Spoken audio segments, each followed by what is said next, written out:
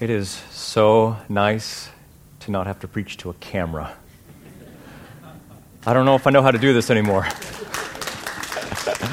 I'm so grateful for this, so grateful to see you all here. This is a really sweet time. And as I said, I meant what I said at the beginning, that I'm aware of just, I live in the same world that you do. I see the same headlines that you do. I see the unrest. I see the chaos. I see the madness. I see the insanity. I see the lies. I see the deception just like you do. This is not an escape from that. This is a time of equipping to prepare us to engage that.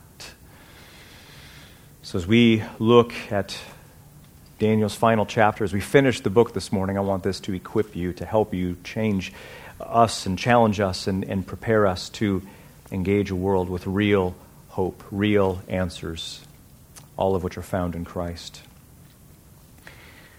And unfortunately, the pandemic was no different than any other time in our life, but unfortunately during the pandemic we had to attend funerals.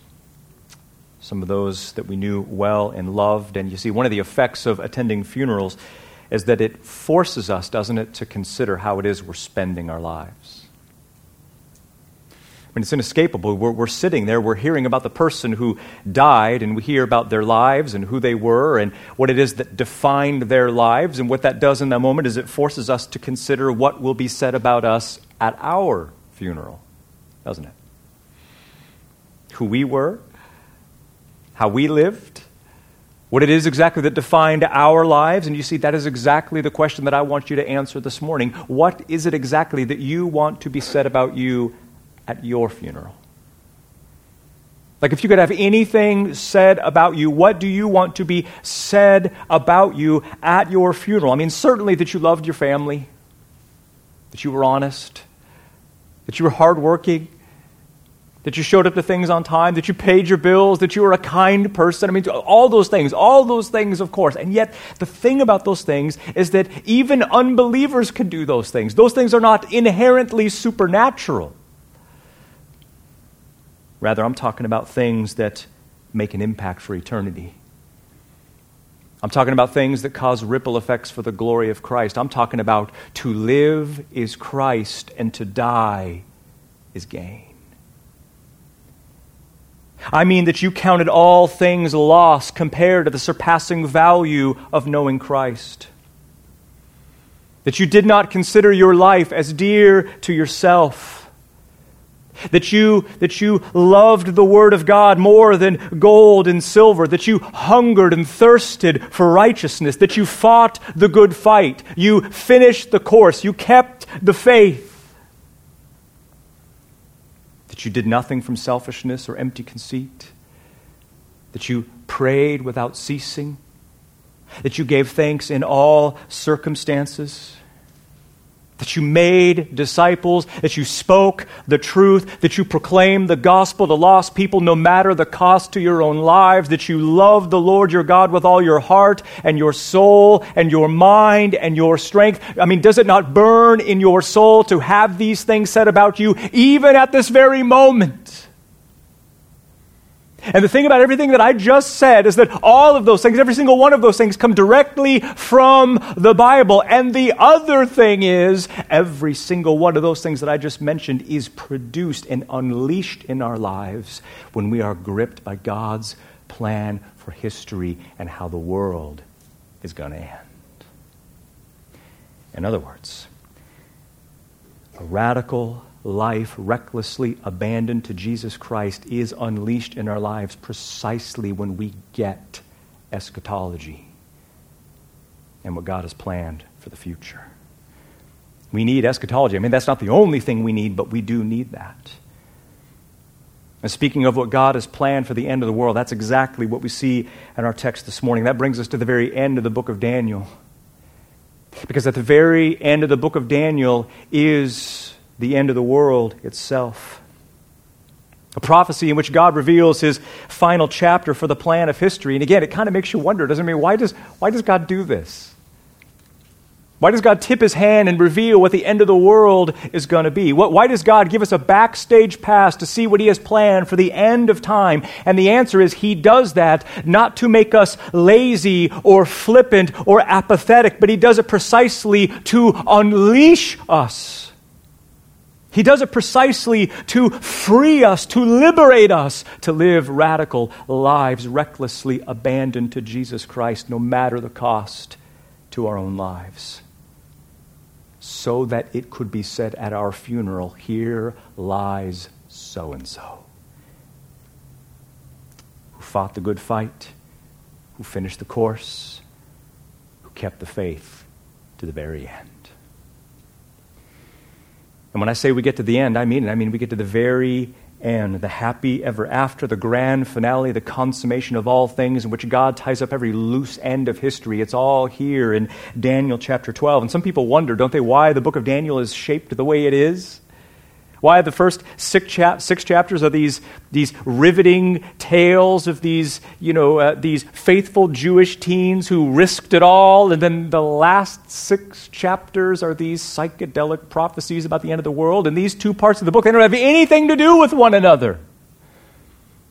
Or do they? They do. They do, because the radical faith of Daniel, Shadrach, Meshach, and Abednego was produced precisely by the theology of chapters 7 through 12. Everything that we love and admire about their lives was unleashed by a glorious vision of a sovereign God with an unstoppable sovereign purpose in the universe. And you see, my contention this morning in our final sermon in Daniel is that all of the life change and transformation that you crave is found precisely in knowing and loving eschatology. I mean, you got to know this stuff. You got to know this stuff. Not for quizzes and for grades, but for holiness and hope and courage and perseverance. So here we go. 6 months, 16 sermons, and 1 pandemic after we began, we finished the book of Daniel. And here's where we're going. If you have notes this morning, or you don't, either way, here's where we're going this morning. I want you to see from our text 5 gargantuan comforts. And yes, gargantuan, you have to write it. You have to write it down. It's necessary. 4, I maybe said 5, 4 gargantuan comforts that sustain the soul in the present while we wait for the end. 4 gargantuan comforts that sustain the soul in the present while we wait for the end. And so let's go to the prophecy, shall we? The final prophecy ever revealed to Daniel. Let's begin first with the dirty deeds of the Antichrist. The dirty deeds of the Antichrist. And I'm actually going to begin in chapter 11. And as you look at chapter 11, you remember, I hope, that chapters 10 through 12 in the book of Daniel are all one scene. And you remember, I hope, in chapter 10 that Daniel is a broken man. He is on his knees mourning over his Jewish comrades, and the reason for that is not because they were dead, but because they are spiritually dead. I mean, although they're back in Israel rebuilding their lives again, they are still largely unchanged. Apparently, they didn't feel the 70 years spanking in exile for their sin, and so they went back in Israel still largely apostate and apathetic. I mean, they didn't love God, they didn't fear God, they weren't particularly interested in God, and so Daniel's really bent out of shape here in chapter 10 because from a human perspective, it doesn't look like God's plan for Israel is ever going to work out. I mean, he has zero assurance that this whole exile thing is going to happen all over again. And so in response to his agonized prayers, God sends an angelic mailman to deliver a message, and not just a message, but a prophecy. And not just a prophecy, but a prophecy that gave Daniel the guarantee that despite Israel's tragic condition, God was going to fulfill every single promise he ever made to his people. But you see, here's the thing. Here's how chapter 11 fits in the mix. Chapter 11 is this really long, strange, odd, bizarre, confusing chapter. But how it fits in the mix is that it traces all of the specific historical events that lead up to and culminate in the end. And you remember maybe from a couple weeks ago that in verses 21 through 35, the angel reveals that hard times were coming for the Jewish people. Brutal and bloody and gut-wrenching times, and the reason for that is because God had ordained that 400 years after Daniel, that a nasty, despicable king named Antiochus Epiphanes IV would rise up in history and absolutely dominate the Jewish people. He would desecrate the temple. He would drench the streets of Jerusalem with their blood until eventually the Jewish people, they had had enough, and they revolted, and they drove his army out of Israel and reclaimed their city and their temple for Yahweh. And from 170 BC to 164 BC, that is exactly what happened, precisely as the text predicts, because this is the Word of God. It is real, it is genuine, it is divine, it is inspired, it is authentic. And yet what that does is brings us to the next set of prophecies in chapter 11, and they are nothing less than predictions of the very Antichrist himself, which is interesting, isn't it? Because without even taking a breath, the angel jumps from 164 BC to an unknown time in the future that still hasn't even happened yet. Because that's what prophecy does, you know. It reserves the right to skip centuries ahead into the future without even giving you a moment's notice, because all of a sudden, verses 36 through 45, we are no longer talking about Antiochus, but someone still yet to come in the future. You see, the details in verses 36 through 45, they don't match up with Antiochus or anybody else for that matter, because verse 40 says that whoever this is, he would live in the time of the end. What does that mean? It means the end times.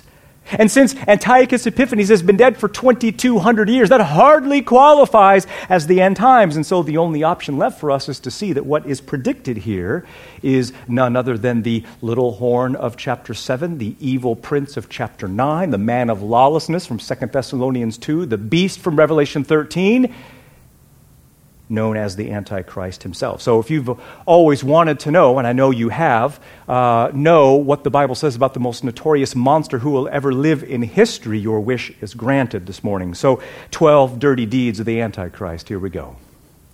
Dirty deed number 1. Dirty deed number 1. The text says that this evil king will commit unspeakable atrocities. Unspeakable atrocities. Look at verse 36. Short verse, packed with significance. It says, this king will do whatever he pleases. That's not good news. In other words, this monster, he will be given the freedom to give full vent to his violent lust, and no one will be able to stop him. He will seem like he is invincible. In fact, chapter 7, verse 23 said that the Antichrist will devour all of the earth, and that he will crush it under his feet, like Hitler or Stalin, but 1,000 times over, and on a global scale.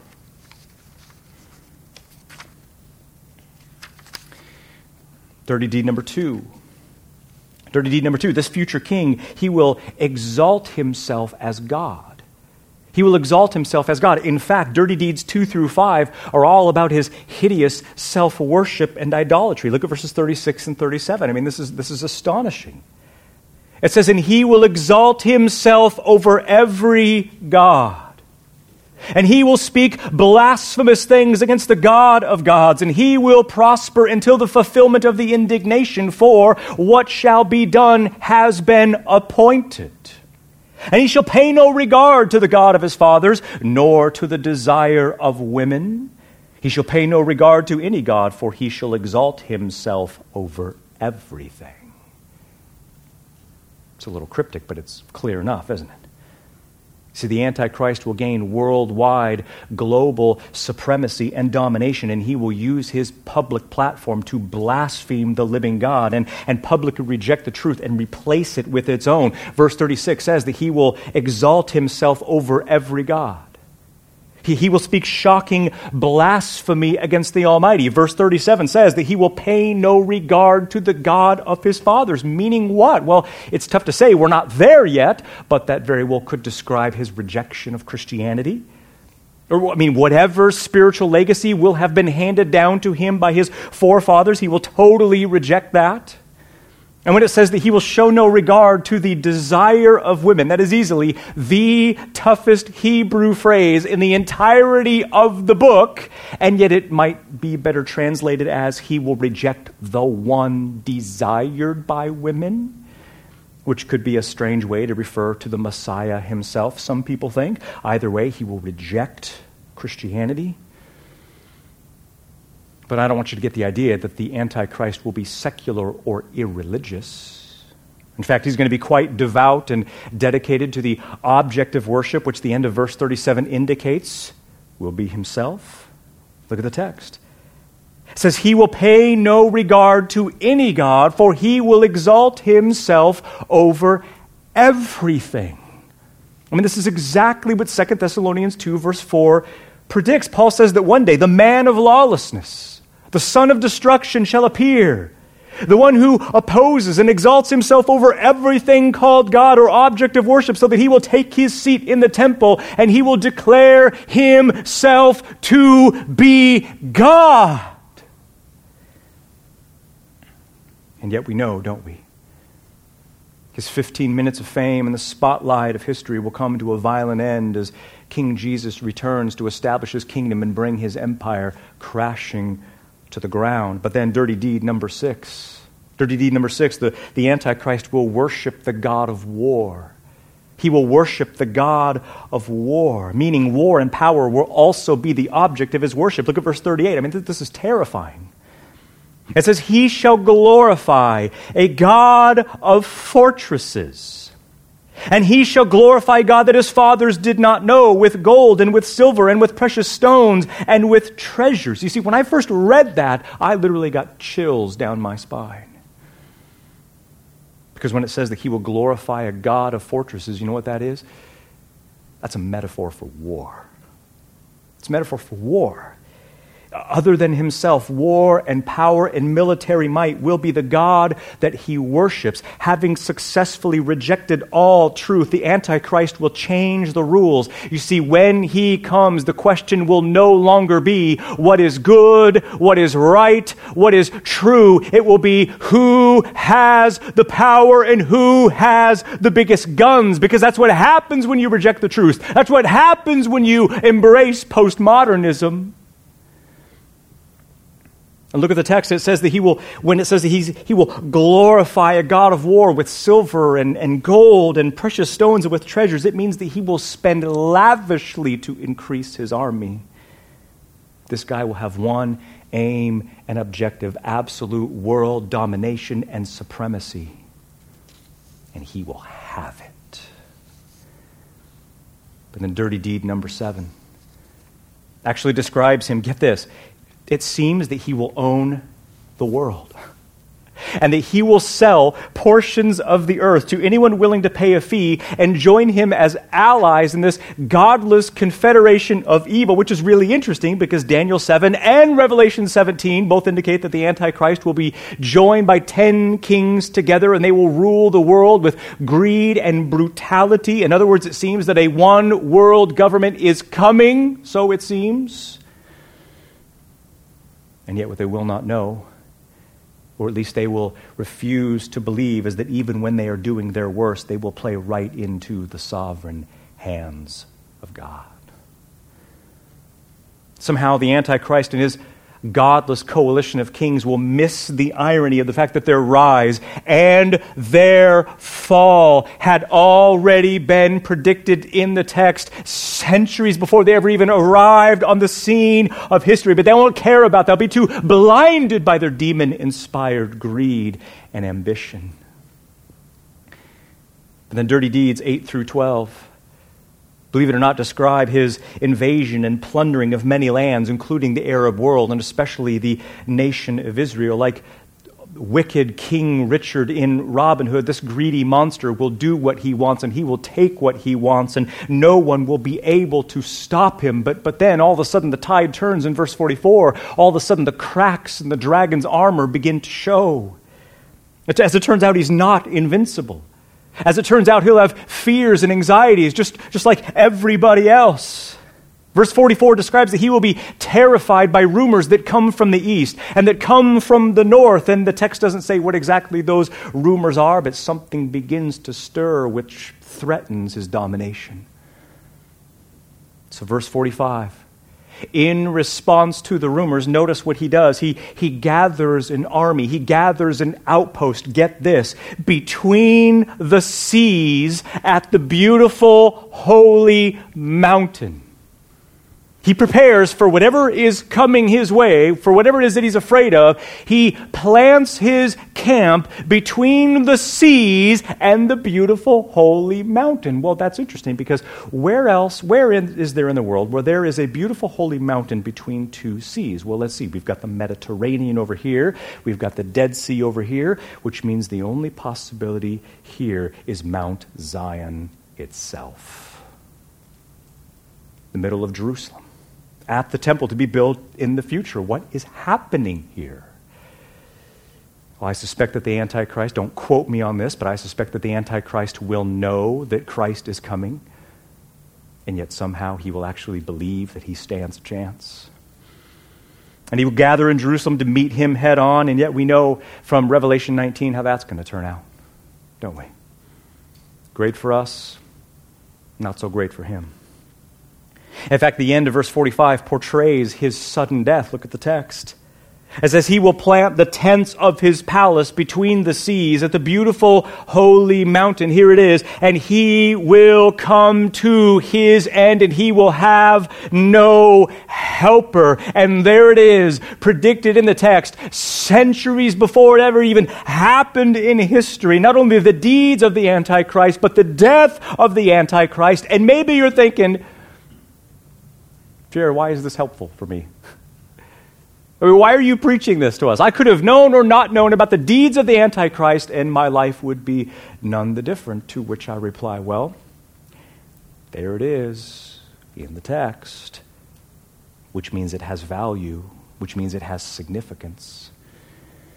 And I don't think what this is doing is granting you permission to scour the news and try to figure out who the Antichrist might be. That's not the point of the text. Rather, the point of the text, get this, is that if God has the life and the deeds and the career and the death of the Antichrist already planned out beforehand, which he most certainly does, then we know that every moment of our lives is also under his control.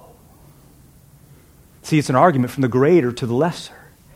If God has ordained the worst tyrant in history to work out for his glory and our joy in that glory, and he has, then every event in our lives also has the exact same design.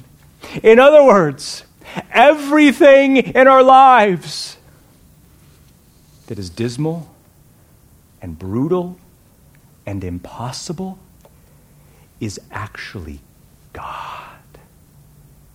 Behind the scenes, ruling and reigning and governing and guiding and loving and leading and bringing every single moment to the exact outcome that he himself determined. It is not cliche to say that God works all things for good, because that is exactly what he is doing. And what that does is help us persevere, doesn't it?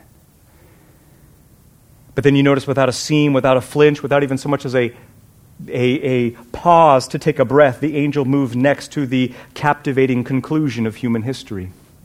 I mean, there's a chapter division in our Bibles, but it's artificial. It's artificial. There's the captivating conclusion of human history, which is chapter 12, verses 1 through 3. The captivating conclusion. Because again, we're only 3/4 of the way through the movie here. We do not go to the theater just to see Darth Vader, but we go to see Vader vanquished by Luke Skywalker and the whole galaxy restored to its rightful place, which is precisely what chapters 12, verses 1 through 3 reveals. And there are 3 end times events in the text that you just have to know to make sense out of the future, and they are the tribulation. Number 2, there is the resurrection. And number 3, there is the glorification. The tribulation, the resurrection, and the glorification. These are general blueprints for where history is going to go, and it's all in the text. So let's look first at the tribulation, verse 1. The angel says, "And in that time, Michael the great prince, who stands over the sons of your people, shall arise. And there will be a time of distress which has not been since there was a nation until that time. And in that time your people shall be saved or rescued or delivered, everyone who was found written in the book. Notice very carefully. The angel says, in that time. What time? What time is he referring to? He's referring to the time he just described back in verses 36 through 45, when the Antichrist is alive. That time. And notice that he says that in that time that Michael, the great prince, shall arise. Well, Michael who? Well, I don't know his last name, but I know that it is Michael the archangel.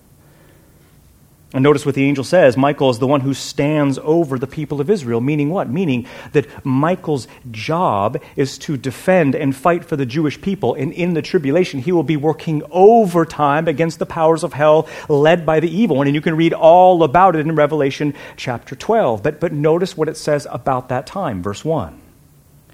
There shall be a time of distress, such as has not happened since the time there was a nation until that time. In other words, translation, this time coming in the future will be the absolute worst in human history. I mean, there's no contest. There's no comparison. The Jewish Holocaust will be child's play in comparison to what is coming, because what this is, well, and you can actually read all about this in Revelation chapter 6 through 18, because what this is are the final 7 years of history, the final 3.5 years of which will be this nightmarish cocktail of cosmic destruction, and the name for that time, according to Christ in Matthew 24, is the Great Tribulation itself. Look at Matthew 24 in your notes if you've got them. I mean, incredible correlation. Christ says, whenever therefore you should see the abomination of desolation, which was spoken through Daniel the prophet, standing in the holy place, then there shall be a great tribulation, such as has not become from the beginning of the world until that time, nor shall it ever become. I mean, this will be an absolute nightmare, unspeakable.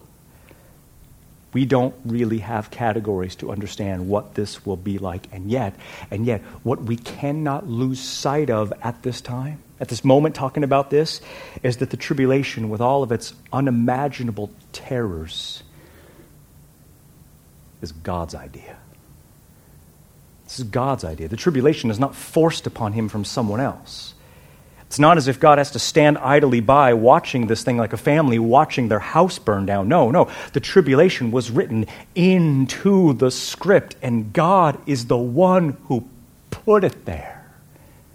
Why? I mean, think about it. Well, after the flood, God promised that he would never judge the earth again, didn't he? By another flood. But he never said anything. He never said he wouldn't do it by another way, because that's precisely what the tribulation is. It is a flood of God's wrath in which he publicly declares that he has had enough.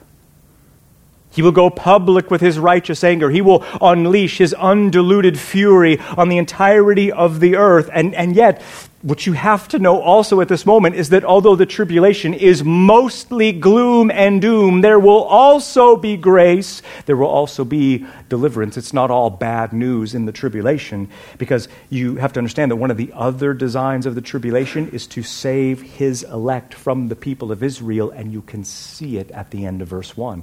Look at the text. I mean, yeah, it'll be a time of distress worse than any other time in history, but notice, here it is. It says, and in that time your people shall be saved. Everyone who is written, found in the book. You notice first that this is about the Jewish people, don't you? The angel says, your people, Daniel. Your people, the Jews, the people of Israel, in the coming 3.5 year nightmare on the earth, they're going to be saved, Daniel. They're going to be delivered, Daniel. They won't always be apostate and unbelieving. And I just want you to know that this verse is needed to make sense out of the Bible. What I mean is, unless Sleeping Beauty gets awakened by the prince, there is no happy ending. There is no story here. And unless the people of Israel get awakened by the Prince of Peace, there is no happy ending to the story of redemption. I mean, it's got to go down this way. Why? Because God made covenants and promises in particular to the people of Israel. And even though right now they are largely apostate and even hate their own Messiah, God is going to so intervene so as to save them and to restore them and to fulfill every single promise He ever made to them. And as it turns out, it looks like it's in the tribulation that they will embrace Him as their Messiah and their King.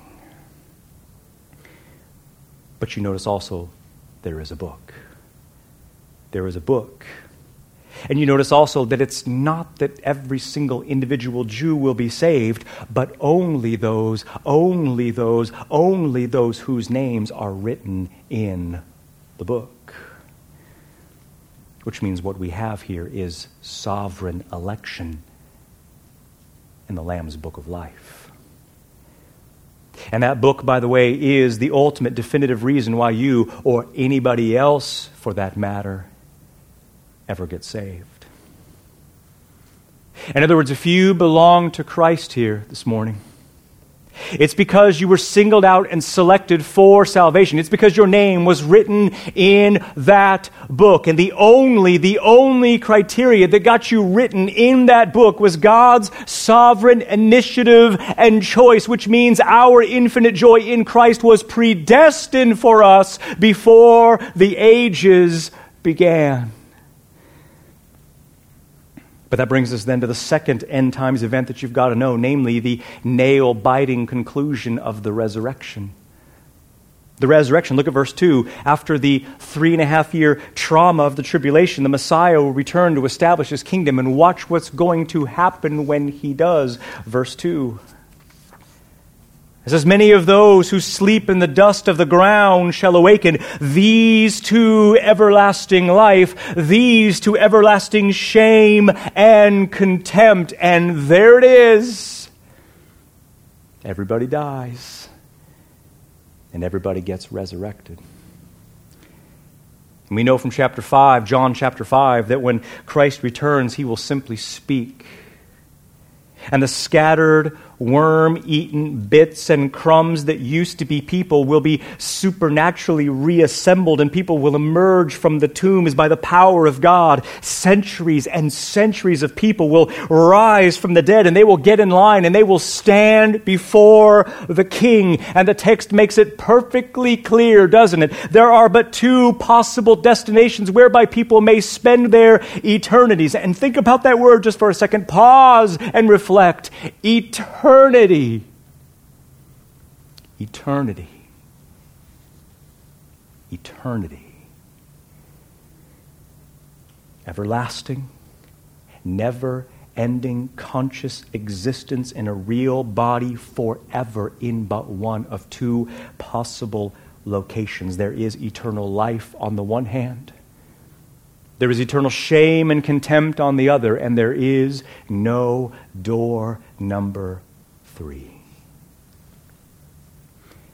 And although the text doesn't say here what it is that determines where one will spend their eternity, we know without question from the Bible that all of it depends on what you do with Jesus Christ, doesn't it? And by do, I mean radical faith and allegiance to Jesus Christ alone. I mean the unqualified, thirsty submission to Jesus Christ as King and Lord and Savior and treasure, in whom is found alone eternal salvation through His sin-bearing substitutionary death. And those who yield and embrace Christ by grace through faith, they will rise to eternal life, everlasting and ever-increasing pleasure forever and ever and ever. But those who hedge their bets, who gamble with the odds, who sit on the fence of the universe, who gamble their eternities on a life of independence apart from God's loving rule, they too will live forever, but not in the way they hoped. The text says that these will go to everlasting shame and contempt. Which is interesting, isn't it?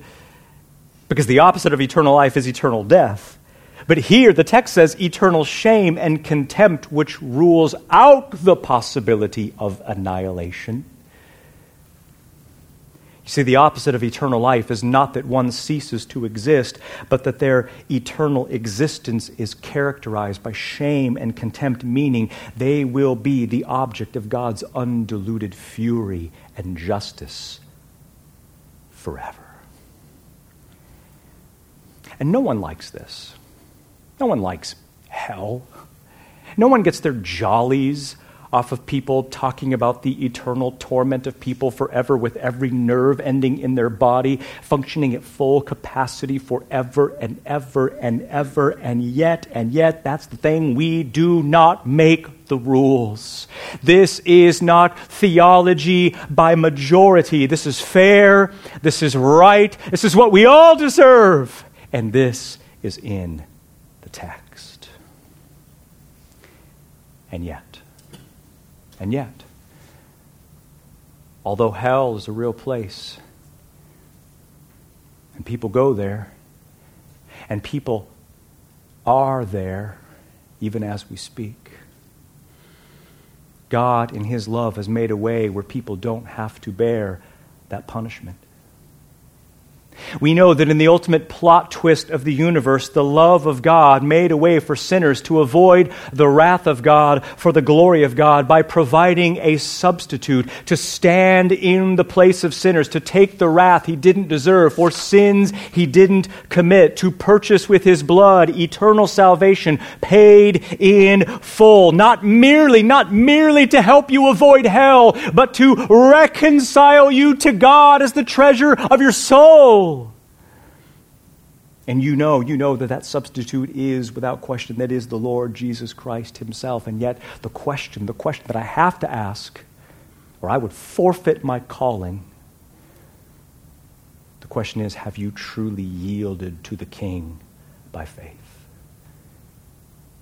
Do you actually belong to Him? Is this more than a cultural thing? Does this mean everything to you? Have you embraced Jesus Christ by faith? Or you can't just assume. We don't have the luxury to just assume. Have you embraced Jesus Christ? I'm not trying to unnecessarily get you to dig around too much or be unnecessarily introspective, but you have to ask the question.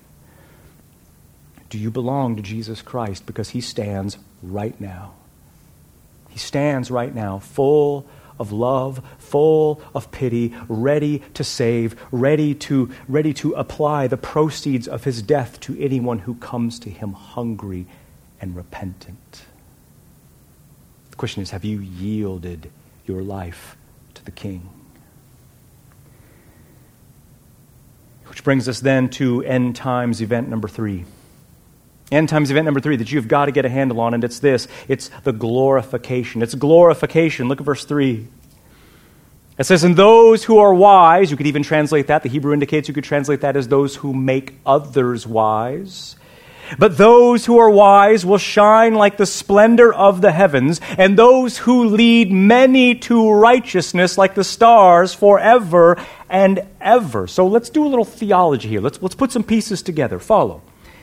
Those whose names are written in the book, verse 1, who rise to eternal life, verse 2, will at the end of the age, verse 3, shine like the splendor of the sun and with the glory of the stars. What does this mean?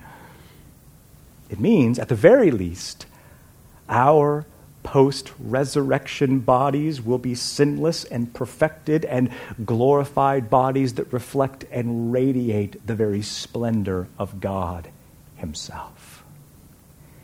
We will return to our pre-fall condition, but with an upgrade called glorification.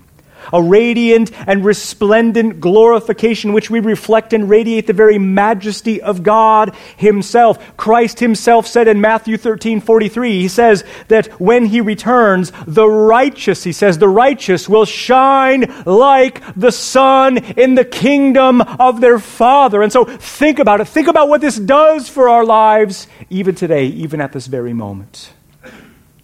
One day, we will rise from the dead, never to die again. And with sinless, glorified bodies, we will co-rule the kingdom. We will co-rule the kingdom with Jesus Christ, and anything we've ever lost or suffered for His sake will be restored to us 1,000 times over. And what that does is free us, does it not? It frees us to live our lives and to give our lives and to sacrifice our lives and to invest our lives in ministry in the local church. That's what it does. Because did you notice what verse 3 actually said? Look at the text. Look what it says. It says, those who are wise, or even make wise, notice, those who lead many to righteousness will shine like the splendor of heaven. What does that mean? What does it mean to lead many to righteousness? I'll tell you what it means. It means evangelism. It means discipleship. It means ministry. Well, what else could it mean? To lead others to righteousness. I mean, this is staggering. You see, the point is, what will characterize the lives of those who are in the kingdom are those who gave their lives and who spent their lives to reach other people with the truth. That's what the text reveals. So surprising to me.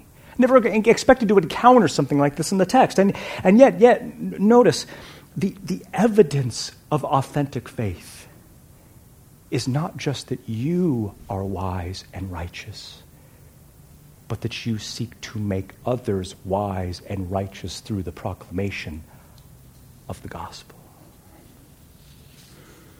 Don't you see, if we've truly been awakened, we will then seek to awaken others through the proclamation of the gospel. If we've really been delivered from destruction, we will then seek to awaken others through that, awaken others and deliver them from that very same destruction. The question is, did you realize that to be a Christian is synonymous with being on a mission?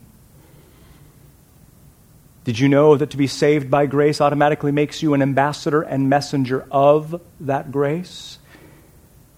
Did you know that to be a disciple automatically places upon your shoulders the responsibility to make disciples of others? The question is, did you know that? And do you seek to do this? Do you seek to lead others to righteousness through the proclamation of the truth? Because that is why we're here. But that brings us finally to the precise prediction of the end of time. The precise prediction of the end of time, verses 4 through 13. And you have to know that the angel's done. Prophecy is over here. This whole thing is done. Daniel has just received one of the most comprehensive prophecies in the entirety of the Old Testament. And in verse 4, the angel tells Daniel to do the most obvious thing. Look what he says. He says, "But you, Daniel, conceal these words and seal this book until the time of the end. Many shall go back and forth, or to and fro, or the word could be roam around, and knowledge shall increase." But notice what the angel said. Because when he said to conceal the words and seal the book, essentially what he's saying is, Daniel, keep that book safe.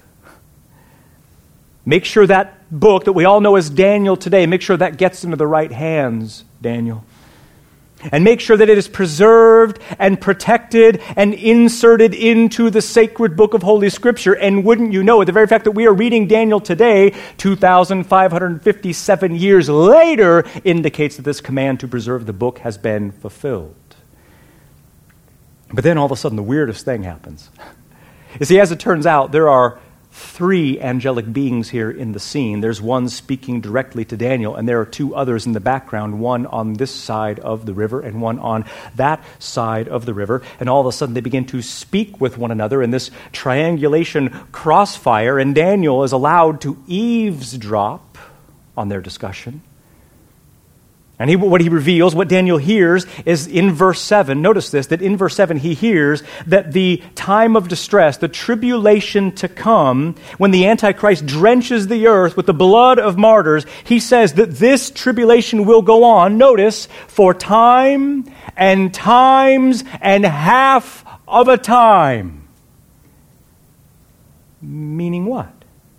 Meaning 3.5 years, just like chapter 9, verse 27 and Revelation 11 reveal.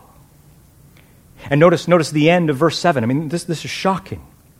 It says, and when the shattering of the power of the holy people is finished, all these things will be fulfilled. Do you see what this is? The holy people are the Jews.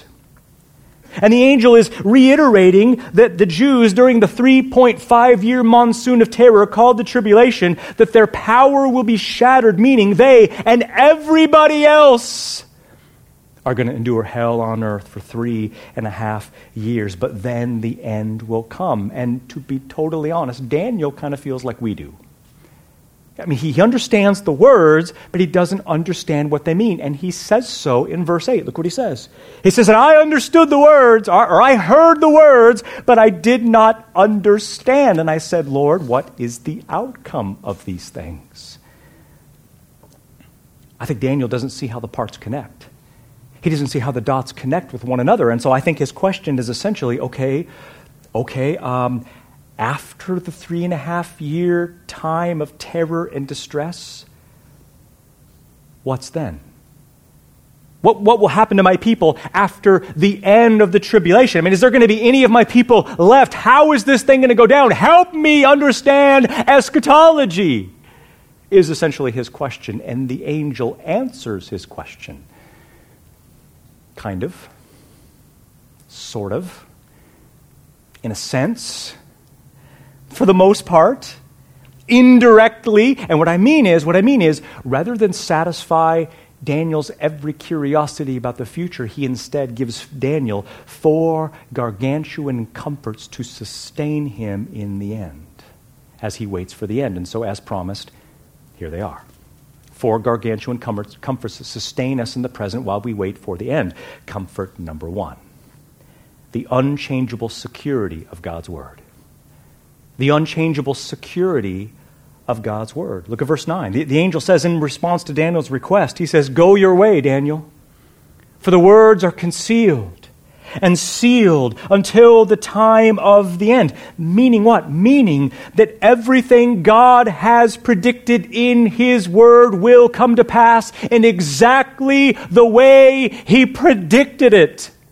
When it says to conceal and seal, it doesn't mean to hide from public view. It means to prevent from contamination, prevent from alteration.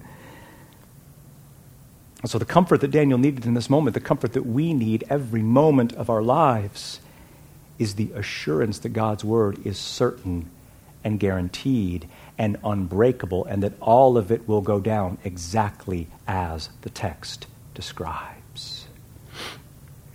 Why that's a comfort for us, why that's a gargantuan comfort for us, is because you have to understand this. What's real is not necessarily what we feel. But what's real is what God has revealed in the text. And what God has revealed is that if you are in Christ, no matter what it seems like, it feels like in the moment, God loves you and he is in control. Comfort number 2. The loving intentionality of the tribulation. The loving intentionality of the tribulation, and all I'll say is this, we're short on time, but I will say that in verse 10, the angel makes clear that the purpose of the tribulation was not to eliminate Israel, but to purify Israel. It was not to exterminate Israel, but to prepare them for everything God had promised to give them. And I just want you to know that is the same with our trials today. You have to understand that all of the trials and challenges and pain that we experience in our lives is not evidence, if you are in Christ, of God's separation, but it is instead evidence of his preparation. Does that make sense? All of the pain and trials you experience if you are in Christ are not evidence of God's separation, but of his preparation for the paradise to come. Comfort number 3, the mathematical certainty of the end. The mathematical certainty of the end, because that's the thing about the sovereign plan of God. God's not winging this thing. He's not writing the script as he goes. No, God has planned every single detail with absolute mathematical precision and certainty, and you can see it in verses 11 and 12. These crazy verses. He says, but from the time the regular sacrifice is removed to the placing of the abomination of desolation, there will be 1,290 days. Blessed is the one who waits for and who reaches until the 1,335 days. It's your favorite verse. You got it on a little plaque or a painting at your house, don't you? And I know what the verse sounds like. It seems confusing, but it's not. It's not confusing.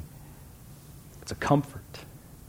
It's intended as comfort for Daniel. Why? Because the angel reveals with those numbers the very day that the tribulation is going to begin and the very day that the tribulation is going to end. It will begin when the Antichrist stops the sacrifices, and it will begin when it will end when he commits the abomination of desolation. And the time that elapses between those two events is 1,290 days, or approximately 3.5 years. But then, I love this, there's an extra 45 days. Blessed are those who wait for and who reach the 1,335 days. What are we talking? Well, what are the extra 45 days for? Maybe the better question is, what's going to happen at the end of the 1,335 days? And the answer is the kingdom. The kingdom is going to happen. You see, after Christ returns, one might reasonably expect that it will take 45 days for the kingdom to be inaugurated, and so a special blessing is placed upon those who hope for and wait for that day. The point is, the mathematical precision of God's plan liberates us to live radical lives, recklessly abandoned for his glory. I've said it this way before. Even the day of your death has already been determined, and until that day, you are invincible. Finally, comfort number 4. We're almost done. The hope-giving beauty of eternity.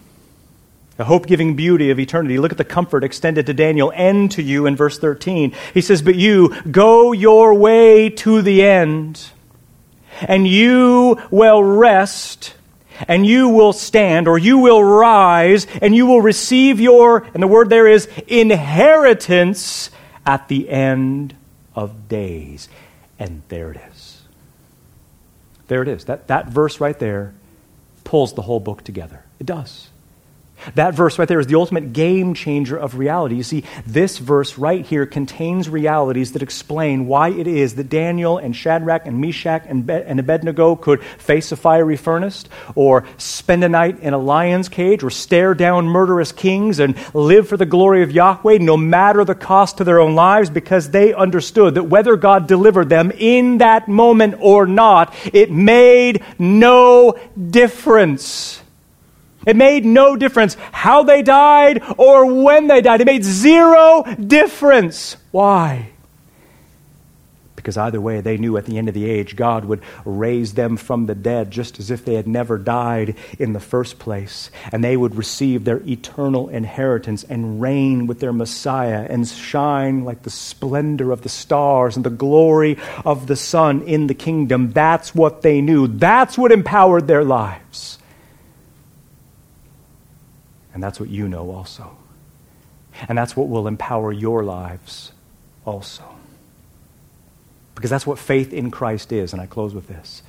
That's what faith in Christ is. Not some irrational leap into the unknown, but it's to cling with moment by moment desperation to the promises of God found in his word, all of which culminate in his Son. And that's why the book of Daniel is in your Bibles.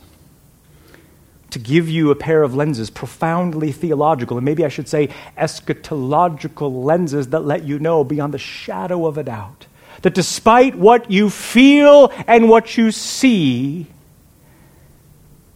that God will humble the proud. God will save his people. God has a plan. And God is going to win it all in the end. That is the book of Daniel. And with that, we're done. Let's pray.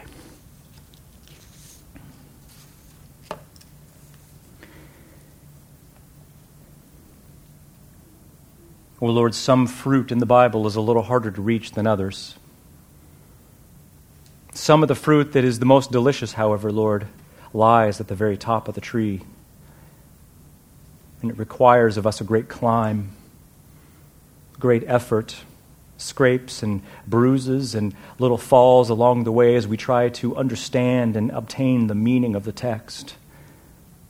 And yet, Lord, you beckon us to tackle hard text because you inspire those too. And the fruit that, and the sweetness that fruit contains once we reach the top is so worth it in the end. Oh Lord, I pray that you would make us diligent. I pray that you would make us laborious meditators on your word, not giving up, not calling it quits, not throwing in the towel, not waving the checkered flag when we encounter hard texts. Oh Lord, thank you for the challenge of what Daniel has been for me personally. And I pray that you would make us a hardy people. I pray that you would produce in us all the things that eschatology should produce in us. I pray that you would help us to face fiery furnaces and to stare down murderous kings and to face a hostile culture that just wants us to shut up and be silent and to disappear or change and to believe what they believe. And yet, Lord, help us to say that we will not bow because we see that your plan is certain and secure. Oh Lord, make us a church who hungers for our eternal home, and that hunger would translate in us a passion and desire to reach as many people with the gospel as absolutely possible. Fill us with that urgency. Thank you for the journey and the joy that the book of Daniel has been.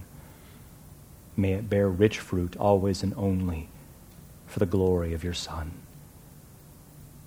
It's in his name we pray. Amen. Well, a couple announcements here as we close, and then a benediction. The first thing is, times like this, not only pandemics, but also times of great hostility out there in the world, this is time to get equipped and to understand what the Bible really has to say. Little biased sound bites that are on the news are basically worthless for us to be able to make really clear judgments and statements about what's happening. So what we need to do is read good books. And so the book of the month for, is it June? It is June. Book of the month for June is A Biblical Answer for Racial Unity. We don't have any copies here now. We just ordered them. They'll be here on Tuesday, which doesn't help you. But so they'll be available next Sunday, and they'll be $10. And I even know some of the guys who contributed to the book, and so I'm so grateful for this resource. So if you want something that's clear-headed and biblical and sharp, and it's going to give you answers to be able to dialogue with people so we don't fall off the knife edge of balance, that we are clear and speak truth, this is a book that you have to get your hands on. And so if you don't have $10, just talk to us and we'll help you out. Second, starting in July 14th, we're just going to continue to do our equipping classes. We're going to do one on the life of Christ. That'll begin. I made a mistake. It's actually, the class is going to be Sunday mornings, so pretend that says July 12th, Sunday mornings. Okay, so just pretend, like when we were little kids. So Sunday morning, starting July 12th, it'll be a Life of Christ class. This is going to be really sweet. This will be really good for us this summer. We're going to walk through the Gospels and hit the high pivotal moments. They were all pivotal, so how do you choose? But we will walk through the life of Christ, and that'll happen from 9 to 10:15 or whatever it is that we have on a Sunday morning. So I encourage you to be a part of that. I don't even know if we're going to make you register. Just show up and we'll teach. So it'll be a real treat. It'll be a real pleasure to be a part of that. So that'll be that. The last thing is I'm going to call an audible on the third announcement. I don't even know if there was one, but I'm going to make one. I did this a few weeks ago on a video, and I just wanted to make a public statement, sort of give you some tools to think through how to respond to the hostility that's out there. As you guys know, that there's been a number of incidents, and many of those have been involved the black community, and many of those we can point a finger at and declare them to be racist and evil and wicked. And there is just a barrage of information coming at us at 1,000 miles per hour, and it's so hard to process what's right and true. And so I know this is you've probably heard me say this before, but here are 6 ways to respond in the middle of something like this. 6 ways to respond. This will go really fast. Number 1, we need to respond with realization and confession. Realization and confession. What I mean is that we need to realize that same propensity to hate somebody lurks in the heart of every single person. But we are not immune from it. This so transcends blacks and whites. It so transcends this. This is about the sin that corrupts every single human heart, right? Sin is the biggest problem in the universe. So we need to realize those and confess those. Number 2, we need to respond with indignation. Indignation. We need to respond with real outrage at any time, regardless of the color of their skin, is murdered or any injustice is committed against them, right? This is not a race issue. This is a glory of God issue, right? All people equally created in the image and likeness of God. Christ purchased some from every tribe and tongue and nation and people. So we should feel real indignation and outrage whenever we see any kind of injustice or when there is something, injustice committed against someone in the image of God. Number 3, we should respond with compassion. We should respond with compassion, right? I mean, there are things there are complicated issues that go back centuries that we are feeling the effects of now, today, and again, little soundbite things from the news just doesn't cut it, right? So we have to have compassion. There might be issues, there might be things at stake that we just don't understand, and we just need to go slow and be kind and not emotional and just respond with compassion towards anyone who is experiencing any injustice. Number 4, we should respond with supplication. We need to pray, in other words. We need to pray for people in all communities, black and white communities, people who know Christ, to rise up and declare the gospel, right? This is a Christ issue. This is a Christ opportunity for the gospel. So plead with God to provide opportunities, because that's where real reform and change is going to happen. Individuals proclaiming the gospel. Number 5 brings me easily to evangelization. We need to evangelize. We need to take these opportunities right now to evangelize people. We are the ones who have the most unembarrassing message on the planet, right? So we need to take this opportunity at this moment of crisis to provide real hope and real answers with the gospel. Have people into your homes or over the fence or something. And then number 6, we need to respond with anticipation. Anticipation. In other words, we need to anticipate the time when things like this will never happen anymore, namely in the kingdom and in the new heavens and the new earth. And what that should do is propel us to offer real hope through the gospel to people who do not have it. Okay, so let's be salt and light. In other words, that's what this is. Okay, so I realize that we are out of steam here, but stand for a benediction. It'll take 15 seconds, then we'll be gone. Thanks for enduring that. Also, when we exit, the doors to the right, or to Jaime's left, those doors will open up and exit out those doors. And we'll start on this side, so you don't have to walk by anyone.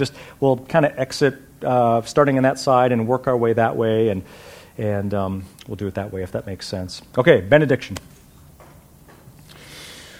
May the God of Daniel, Shadrach, Meshach, and Abednego, who rules history, who reigns supreme, and who redeems ruined sinners through the sacrifice of His Son, may He use you, Christ community, may He use you this week to make others wise and to lead many to righteousness through the proclamation of the gospel.